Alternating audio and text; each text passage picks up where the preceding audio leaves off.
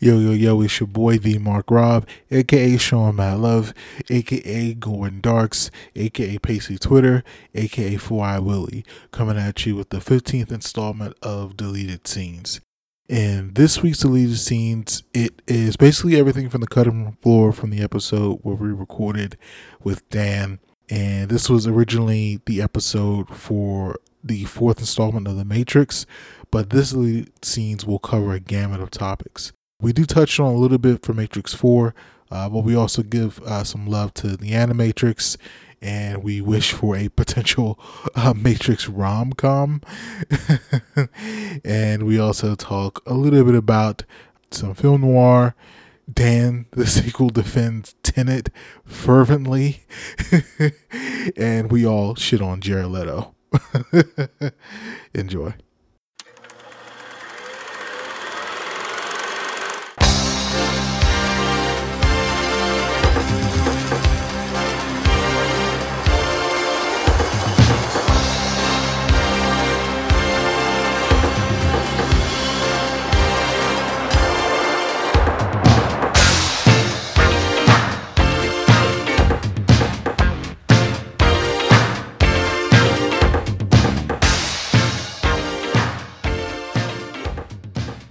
But I thought the idea that everybody had their own interpretation on what that original iconography meant, that still all looked of a piece with that iconography, but wasn't the same. I was like, the amount of thought that went into just how, like, the next generation chose to dress themselves in the Matrix. I appreciate that a lot, actually. And you can feel like how the lore of those outfits had built within the real world of the Matrix for the 60 years between the movies, of like it had sort of continued to evolve into the way you're describing, of everyone sort of finding their own slant on it. I totally agree. I was noticing that too. I love that stuff. Have you seen, or when was the last time you saw like the Animatrix, Dan? Ooh, Animatrix has probably been like 3 or 4 years, something like that. It's been a bit, but not very long. So I watched it. So I never watched it because I just only, for whatever reason, I heard it was bad. And I think on what's his face, Rotten Tomatoes, it probably has a decent score. But I think I heard from my friends in like high school or college it was just bad, so I never watched it. But it was fairly decent, and the story with the kid is actually really good. That's the one that everyone talks about afterwards. Is that? Yeah, that episode was really dope. Yeah. And I like the runner. It's just the CGI on the last one with the guy and the black dude and the Asian woman, and they're like about to fuck, but then they don't, and then they die in like real life. Like that one was it was alright, but they didn't need that shit. But it was pretty decent. So I think, especially with the way animation kind of is now and ways to kind of elevate it, I do think another Animatrix with different directors telling like the skeleton story of what Lana wants to do, I think that shit would be pretty dope now. I mean, if it were up to them, it would be like give an episode to a trans director and women and LGBT. Like, I think they would do that. I think that would be their choice, and I think that would be the interesting thing to do, probably at this point. If they do that, and this person is interested, though, I think that they should give David Sims an opportunity to write a short chunk of Animatrix. Specifically, yes, I think he should probably get like a Matrix rom-com. I feel like he would really run with that. Mark, David Sims is the one of the co-hosts of Blank Check with Griffin and David, and also is the main film critic for The Atlantic. Right. And he really loves The Matrix and also loves a good smooch on screen. So I think that he would be a really good fit for something like that. If someone does a rom-com for The Matrix, I'm in. I'm in. Or GP. Yeah, I mean, if nothing else, I feel like he understands the minutia of the world well enough that you wouldn't have to like train him on what would and wouldn't work. And honestly, that might like. And there's probably a cool like San Junipero style love story to be told Oh, in that yeah. universe of like Oh yeah. one person being in the Matrix and one person being escaped from the Matrix, but they're in love. And like, there's obviously fertile ground there to work with. I mean, for goodness sake, you could just do the Newsies thing of I'm going to Santa Fe, but my life is here. Yeah. But I don't have a life here. I'm a newsie. And like, literally just do that. Yeah. I have one request. It won't make any sense at all, but it's just something that I want. Some way, somehow, we got to get Joey Pants back in the Matrix. We just got to. We have to bring. And he hasn't done anything in a while, has he? I haven't seen him act in anything in a long time. I was so afraid when they introduced the new crew of Bugs' ship that one of them was going to be a real Joey Pants about the whole thing, and I was like, "Don't do that again. That's don't do that." Yeah. The best on-screen steak in movie history. I also really liked, though, that like there were a couple subtle little nods to the people who came before without it feeling really heavy-handed. Mm-hmm. So at one point, Neo is handed a glass of something alcoholic, and he says it's a real step up from Dozer's paint thinner. And like that sounded like a thing someone would actually say. Yeah. Like, so I thought some of those lines were handled really well. Yeah, they did and that's another reason why you like watching the film, like the two films, 2 and 3, like you have to kind of experience it just so you would get the pleasure of the payoff in 4. And this is even before I even knew that I even liked 4, but I kind of knew that, especially in the advertisements, that's kind of where they're going. And speaking of advertisements, so Dan, I told Kath this, but I think I'm going to get off of movie trailers for 2022 also. I just feel like all you got to do is tell me in the movie. You can tell me who stars in it in a sentence synopsis, and that's going to sell me at this point. I don't need any more trailers, to be very honest. I hear you. I think that's an admirable goal. I think the only thing that like I'd be worried about missing out on like something like the Social Network trailer, which is like a real thing. Like there's real meat to the way that thing is put together. But I also could just wait for people to tell me that trailer is like that. I don't need to watch everything, which I think, like if someone's like, yo, this trailer is like kind of doing something itself, I think there's value to that. But in general, I think I agree with you. Like I'm going to see it. You don't need to like show me the whole thing. Yeah. I kind of hopped off the trailer train like 2 or 3 years ago now, to the point where if I'm in a movie theater and there are trailers, I actively try to multitask through them. Yeah. Because I can't. I am unable to. Because like I went into Spider-Man completely cold. I watched no trailers, and I miraculously got nothing spoiled for me. And like, I think that was the play. Like I didn't. Yeah. Like if I know you said you haven't watched it, Dan, so I'm not going to spoil it for you. Mm-hmm. But I really wish I would have just went into that movie completely cold. Like just the title and the date, and that's it. Like that would have been really, really a much kind of dope experience to kind of go through. I wasn't. So you know how movie theaters now, to sell movies, they'll show like a person previewing the movie and talking about the movie. Mm-hmm. There was this one advertisement for Scream, and it kind of gave 2 details away about the movie that I would have much rather really enjoyed experiencing just like on its own. Mm-hmm. And then that would have then put me like my mind thinking of like, okay, who's the killer? But it was kind of like, you didn't need to tell me this fact that I would have eventually got if you would have gave me the chance to. So I just think movie trailer houses should trust people that they're going to get the movie. So just let us just trust us that we're going to actually get it. Just don't, if I want to watch it, I want to watch it because I'm trying to get it. So But then sometimes So- you get something like Ready Player One, where the trailer is better than the movie because it has I was gonna that say- dope, that dope imagination cover over it, which is I was gonna think, an say, incredible song. Suicide Squad, the Bohemian Rhapsody trailer. I did not like the way they did Harley Quinn in that movie, just aesthetically, never even mind characterization wise. But she is one of my favorite characters in the Batman canon. And I saw the Bohemian Rhapsody trailer with Panic at the Disco, and I was like, this is gonna be okay. I walked around outside for 3 hours after that movie because I was so viscerally angry Jesus, damn. that I was like, I can't sit down, I can't eat or drink anything. I just need to like walk into the darkness of the night. Just burn off some steam. 3 hours. Damn. I've never been that pissed at a movie before. God damn.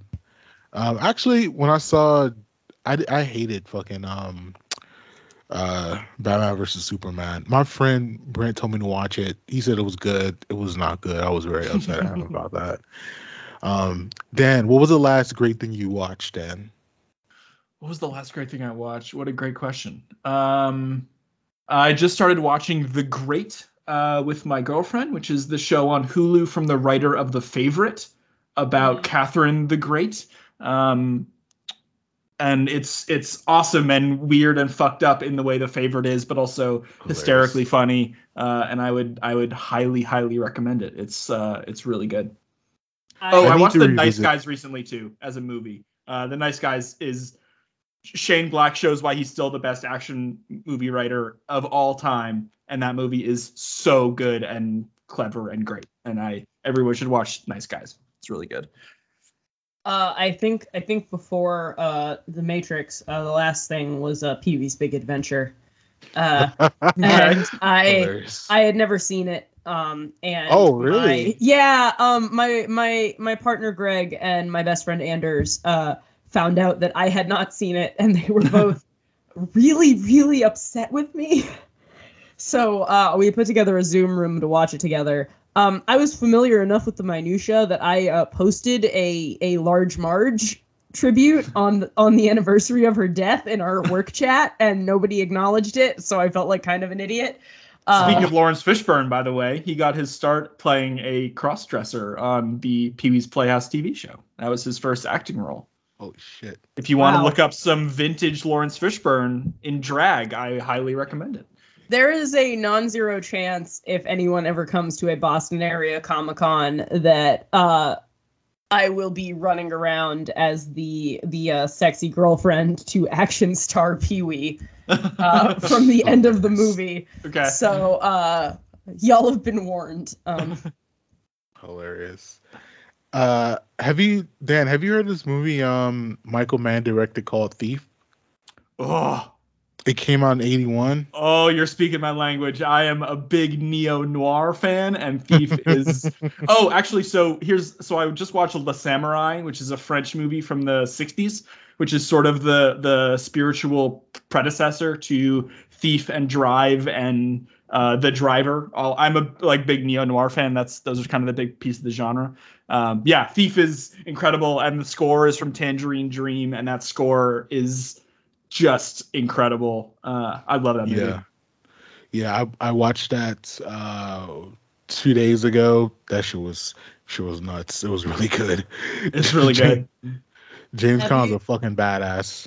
Have you seen The Last Seduction? Because I feel like that falls into a similar neo-noir. I don't know if I have. Okay, so I will just say hard. The last 10 minutes are really fucked up. Bonkers. Fucking bonkers. Yes. Like to the point that it made me lower my rating a whole star. Okay. It's not that bad, Dan. It's not that bad. But well, it's not that it's bad. It's just a very sudden direction turn that in a lot of ways felt justified, but like not enough. But I think that one's really good and falls in a similar bucket of it's more of a takeoff on the female-led noir, like The Postman Always Rings Twice or Phantom Lady or something like that. I think it's really pretty good.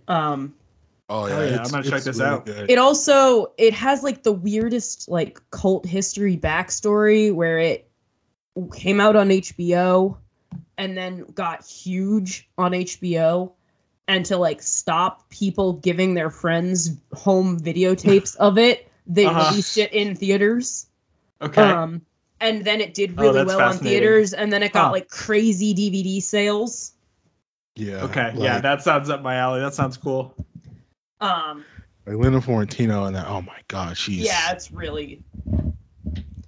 She's incredible. She's an undersung actress. She is, man. She absolutely is.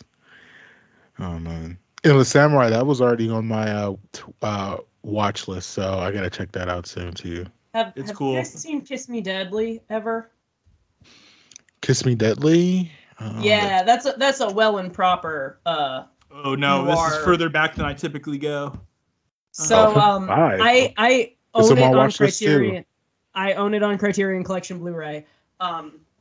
First of all, first on screen, like it's the debut of Cloris Leachman.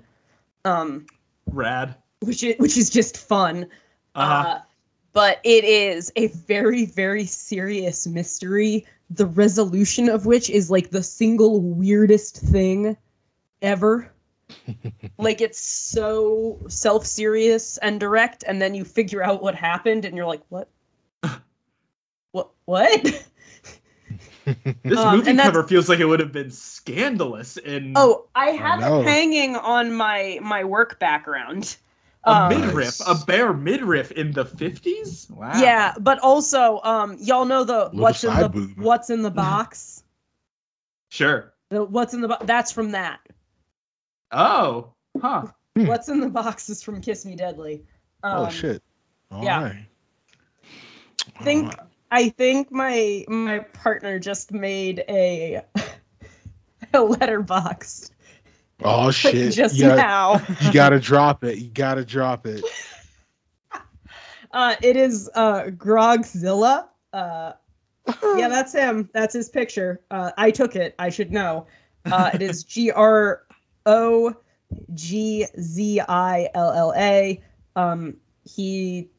Oh boy, he's gonna be real confused why he gets a bunch of followers after I Twitter about his letterbox. Pitter patter. Let's get at her.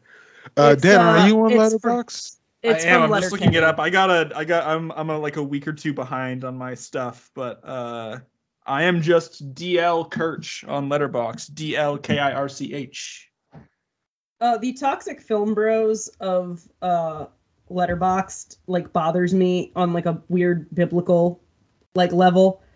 Ethan's actually my top 4 favorites. I'm sorry, I'm on Letterboxd. Spell it again, Dan. Oh, DLKIRCH. DLKIRCH. No spaces or anything. Oh Man from Uncle. I love that movie. It's a shame I can never watch it again. With that movie. Oh, I love it so much. It's sad that Armie Hammered. I can get over it. I like everything else about that movie so much. I don't even care. Henry Cavill in that movie. Your favorites. That's what's up. Yeah. Tenet rating was ridiculously low. What you rate? Hold on. What you rate Tenet?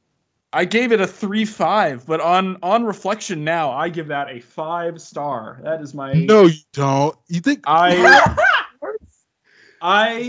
vibe with the way that movie works so much. I like to luxuriate in the score. I know every problem people have with it, I fully acknowledge. Like, it's not perfect. it's intentionally messy and confusing and sort of like whatever.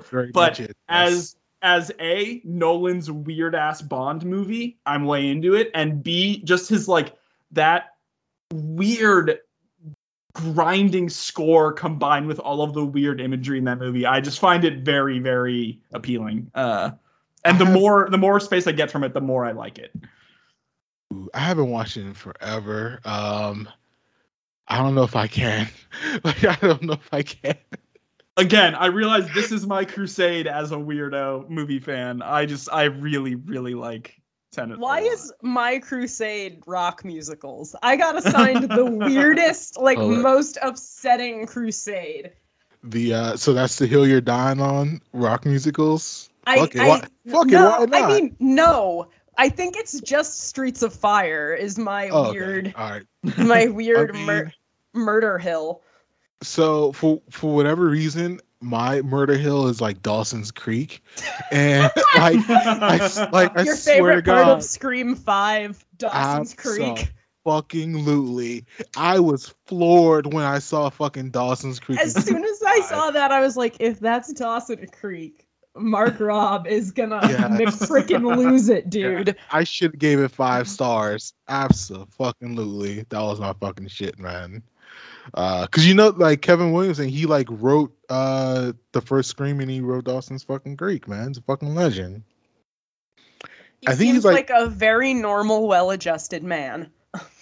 Hey, he created Dawson's Creek. That's all. We love range. We love a range king. He lives in the late 90s, early 2000s teenage angst. So, that's all me right there. That's me right there. And sometimes one of those angst people has a knife. And a sense of humor. I will just say, this is not a spoiler for Scream 5, and I couldn't find a way to subtly fit it into the review. But, Ghostface has always had, like, a couple of, like, gem kind of bedazzly bits in his, robe to give it depth. Mm-hmm. In this one, I feel like they were like, we're going to make this bitch sparkle. And I appreciate that. I noticed that, too. He was a shiny queen, and I loved it. I noticed that, too. I thought he looked beautiful. And I am so happy that he invested in some nice quality rhinestones. I really think he's going to make it. He's going to make it on the next season of RuPaul's Drag Race. I'm telling you right now. He blinded his victims. That's how I was able to kill him. I just we also got to see it in the Dolby Theater with like the nice sound. And like if you can safely experience it in like a Dolby or surround sound theater, I know we're talking about it next week, but like do it. Because they have a lot of really cool circular sound design stuff, especially as it pertains to him popping up places. Yeah. So like at one point, his sound came from like behind me to the left. Oh damn, that's cool. Gnarly. Yeah. So someone clearly put a lot of thought into that. Oh yeah, for sure. For fucking sure. So I will say I like Licorice Pizza, but I don't know if you saw my review on Letterboxd of it. Mm-hmm. I mean, it comes down to a love story between a 15 and a 25-year-old, which, that it is what it is. There are folks who've written that it's, if you kind of experience it from the joy of you're like a young person kind of falling in love, whatever, like you can kind of find joy in that. But at the end of the day, it's a 15-year-old and a 25-year-old love story. Mm-hmm. So it is enjoyable. I think it's actually PTA's funniest movie. Like it's like there's a pretty big laughs. Not like it's like side splitters or whatever, but they're pretty big laughs that I enjoyed. I think Alana, she's actually really good in this movie. She, with the skill of acting, she's really good. And I didn't know this before, but the kid, he's Philip Seymour Hoffman's son. I had no clue. Oh, hey. Also, if you haven't seen Phantom Thread, it just got put on Netflix, so watch Phantom Thread. It's good. I'm not gonna lie, man. I was in a minority for Phantom Thread. I was like, but I think there's probably, well, I didn't watch it in one sitting, and so I think I was kind of in a weird mood when I first watched it, so maybe I need to give that another chance. But I think it's enjoyable. I give it 4 out of 5, so it's pretty enjoyable to me. It's one that I might just wait for home video on, like. Mm-hmm. Oh yeah. They actually fucked up the release for it because when it was coming out and like critics were getting it, like people were talking about, kind of like the one of the like jokes about like the Asian stereotype or whatever, which that part is actually pretty gross and actually not funny. Like it'd be one thing if it was funny, but it wasn't, so it just landed as gross. But even if they kind of released the movie and people are talking about it, I would have saw it like way earlier. But then Omicron hit, and then no one saw it in theaters, so it's like they boofed it, like they totally fucked up. They totally fucked it up, and so it should have, like, by now it should have been on demand, like by now, but it probably won't be on demand until like February or some shit. So if you don't see it in theaters, that's totally fine. It's not like Matrix Resurrections is a theater experience, Scream is a theater experience, Licorice Pizza sadly is not like a movie experience, to be honest. I'm watching The Sopranos for the first time. That's what I'm digging into. What made you? Because I was like, it's time. I've gone long enough without watching The Sopranos. What season are you on? I'm just like 7 or 8 episodes into season 1. Okay. All right.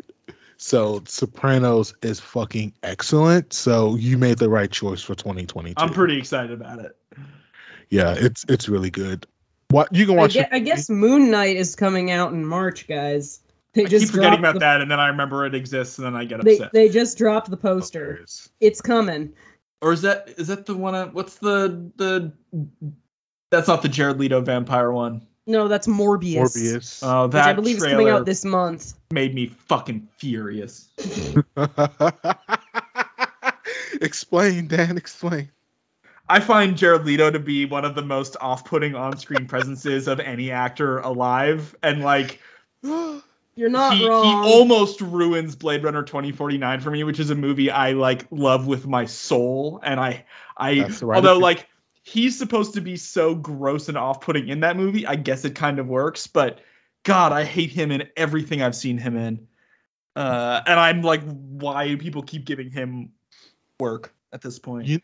You know the funny shit is, so I saw House of Gucci, and I don't like House of Gucci, but he's actually the funnest part of House of Gucci, which is fun. Don't tell me that.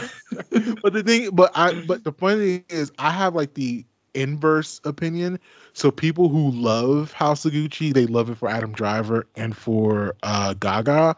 For me, I hated House of Gucci, and I actually like him, and I like Pacino in it. So okay. I'm like the exact opposite of the norm opinion for that. I do want to see that one at some point. Especially because between that and The Duel, which, like, talk about a movie I couldn't have less interest in. That's because I'm a millennial and I have my phone, so why would I need to go see The Duel? Last Duel? Last Duel, yeah. Oh, yeah. That's on HBO Max now, and apparently there's some repeated SVU scenes in there, so that's a little jarring, to say the least, but I don't know. Maybe I'll check that out. Maybe. I don't know yet. There might be a mood that strikes me for that one at some point, but that was one where like the whole stretch of when I was able to see movies in theaters, every single movie I saw had that trailer in front of it, and by the time I was like, man, you're turning me off to this movie. I've seen this stupid trailer so many times. It's funny. So yeah, and I mean like because and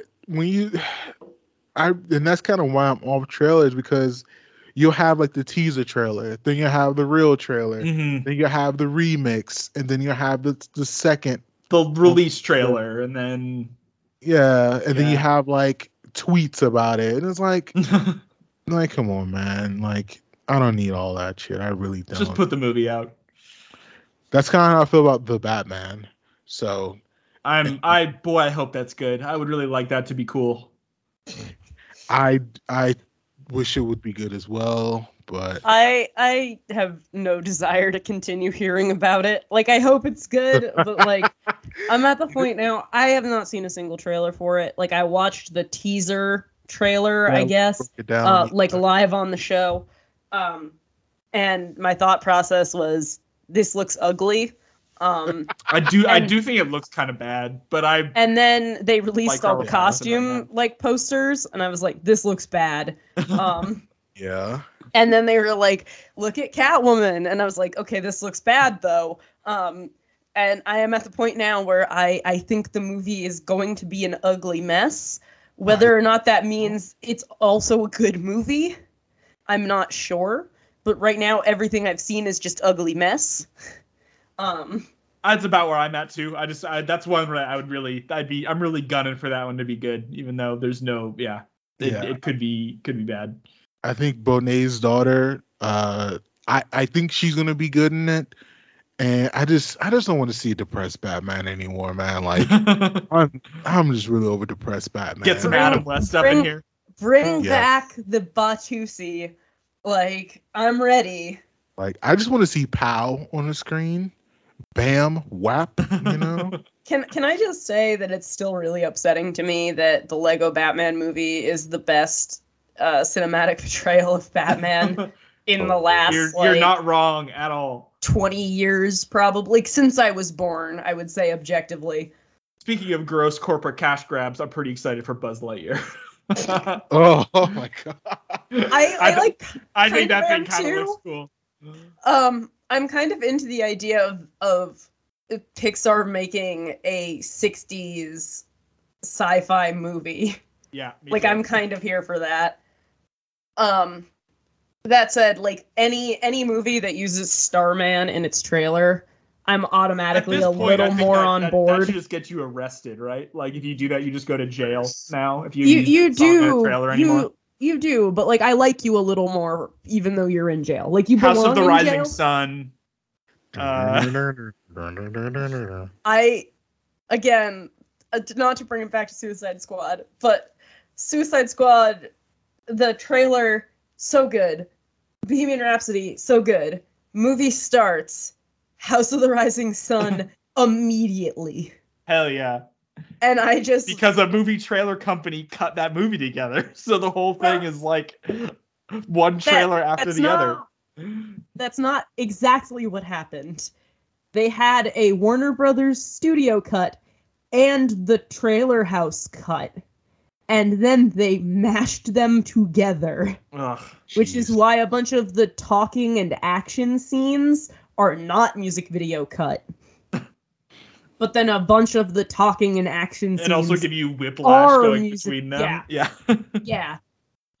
Like if it looks like it has the same lighting as the Jennifer Lopez on the floor music video, that is the trailer cut. That's a good cut. If it has any other lighting, it's from the studio cut. Jeez. God, remember On the Floor? I don't know where that reference just came from, but it is out of me now. I've said it. You've purged it, and now you can move on. I don't know where it came from, but it doesn't live there anymore. Hilarious. Oh, man. All right, dude and dudette. Lovely recording. So we got some fire-ass fucking takes here, man. Thanks for having me again, guys. Yeah, absolutely, Thank you for joining us. If you ever want to talk about Tenet, dude, if you want me to come on and just sell Tenet for an hour, like hell yeah, that's my dream. I mean, I don't want to see it, so if you want to come on and it would just explain to be me watching the movie in real time, going, "Oh fuck yeah." Do you see the way he just slid? Oh, fuck yeah. That was so sick. It would just be that. 2 hours. Should we release a commentary track on Tenet? where we all watch it in like a Zoom room together? I would do that. How dope I think everything is. So we want you to start playing Tenet and watch along with us in 3, 2, 1. Fuck, that's awesome, says Dan. Well, because that movie starts with that single note from the violin score just held there, and it's awful, and it's great. So good. You know how Nolan just said "fuck you" to everybody? He just named the guy fucking protagonist. Yeah, like man. not even like David or Michael, the protagonist. Like, well, it's Jesus. like the Polar Express with Hero Boy.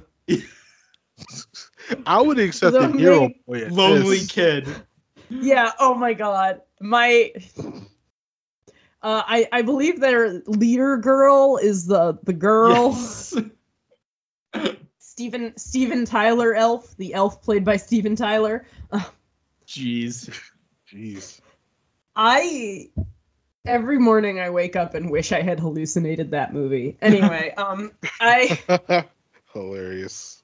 But yeah, thanks for having me. If you guys do another late 90s, early 2000s action tangent, I'm more than happy to come talk more. Or whatever. yeah, definitely. Yes, absolutely, yes. All right, duders. I will see you guys on the flip side on Letterboxd. Have a good night. Later days, nerds. Peace. Bye. Thank you so much for listening to this week's episode of We Should Do This Again Sometime. Next week, we'll be back on our regular scheduled programming, but this was the 90th episode of We Should Do This Again Sometime. So we're heading toward 100, and every episode we put a lot of love, a lot of care. But thank you for being on the journey with us, and we'll be chatting with you soon. Love. Peace. Bye. Follow Kat at @cat_Chinetti on Twitter, Twitch, Instagram, and Letterboxd. Follow Marcus at @ShowandMadLove on Twitter and Letterboxd. Follow the show on Twitter at Cat and Mark. Be sure to read us at catsseesmovies.tumblr.com and themarkrob.wordpress.com. This podcast is executive produced by Kellen Conley and Eric Greenlee. Thanks for listening. We should do this again sometime. This is a Hyphen Podcast production. Are you not entertained?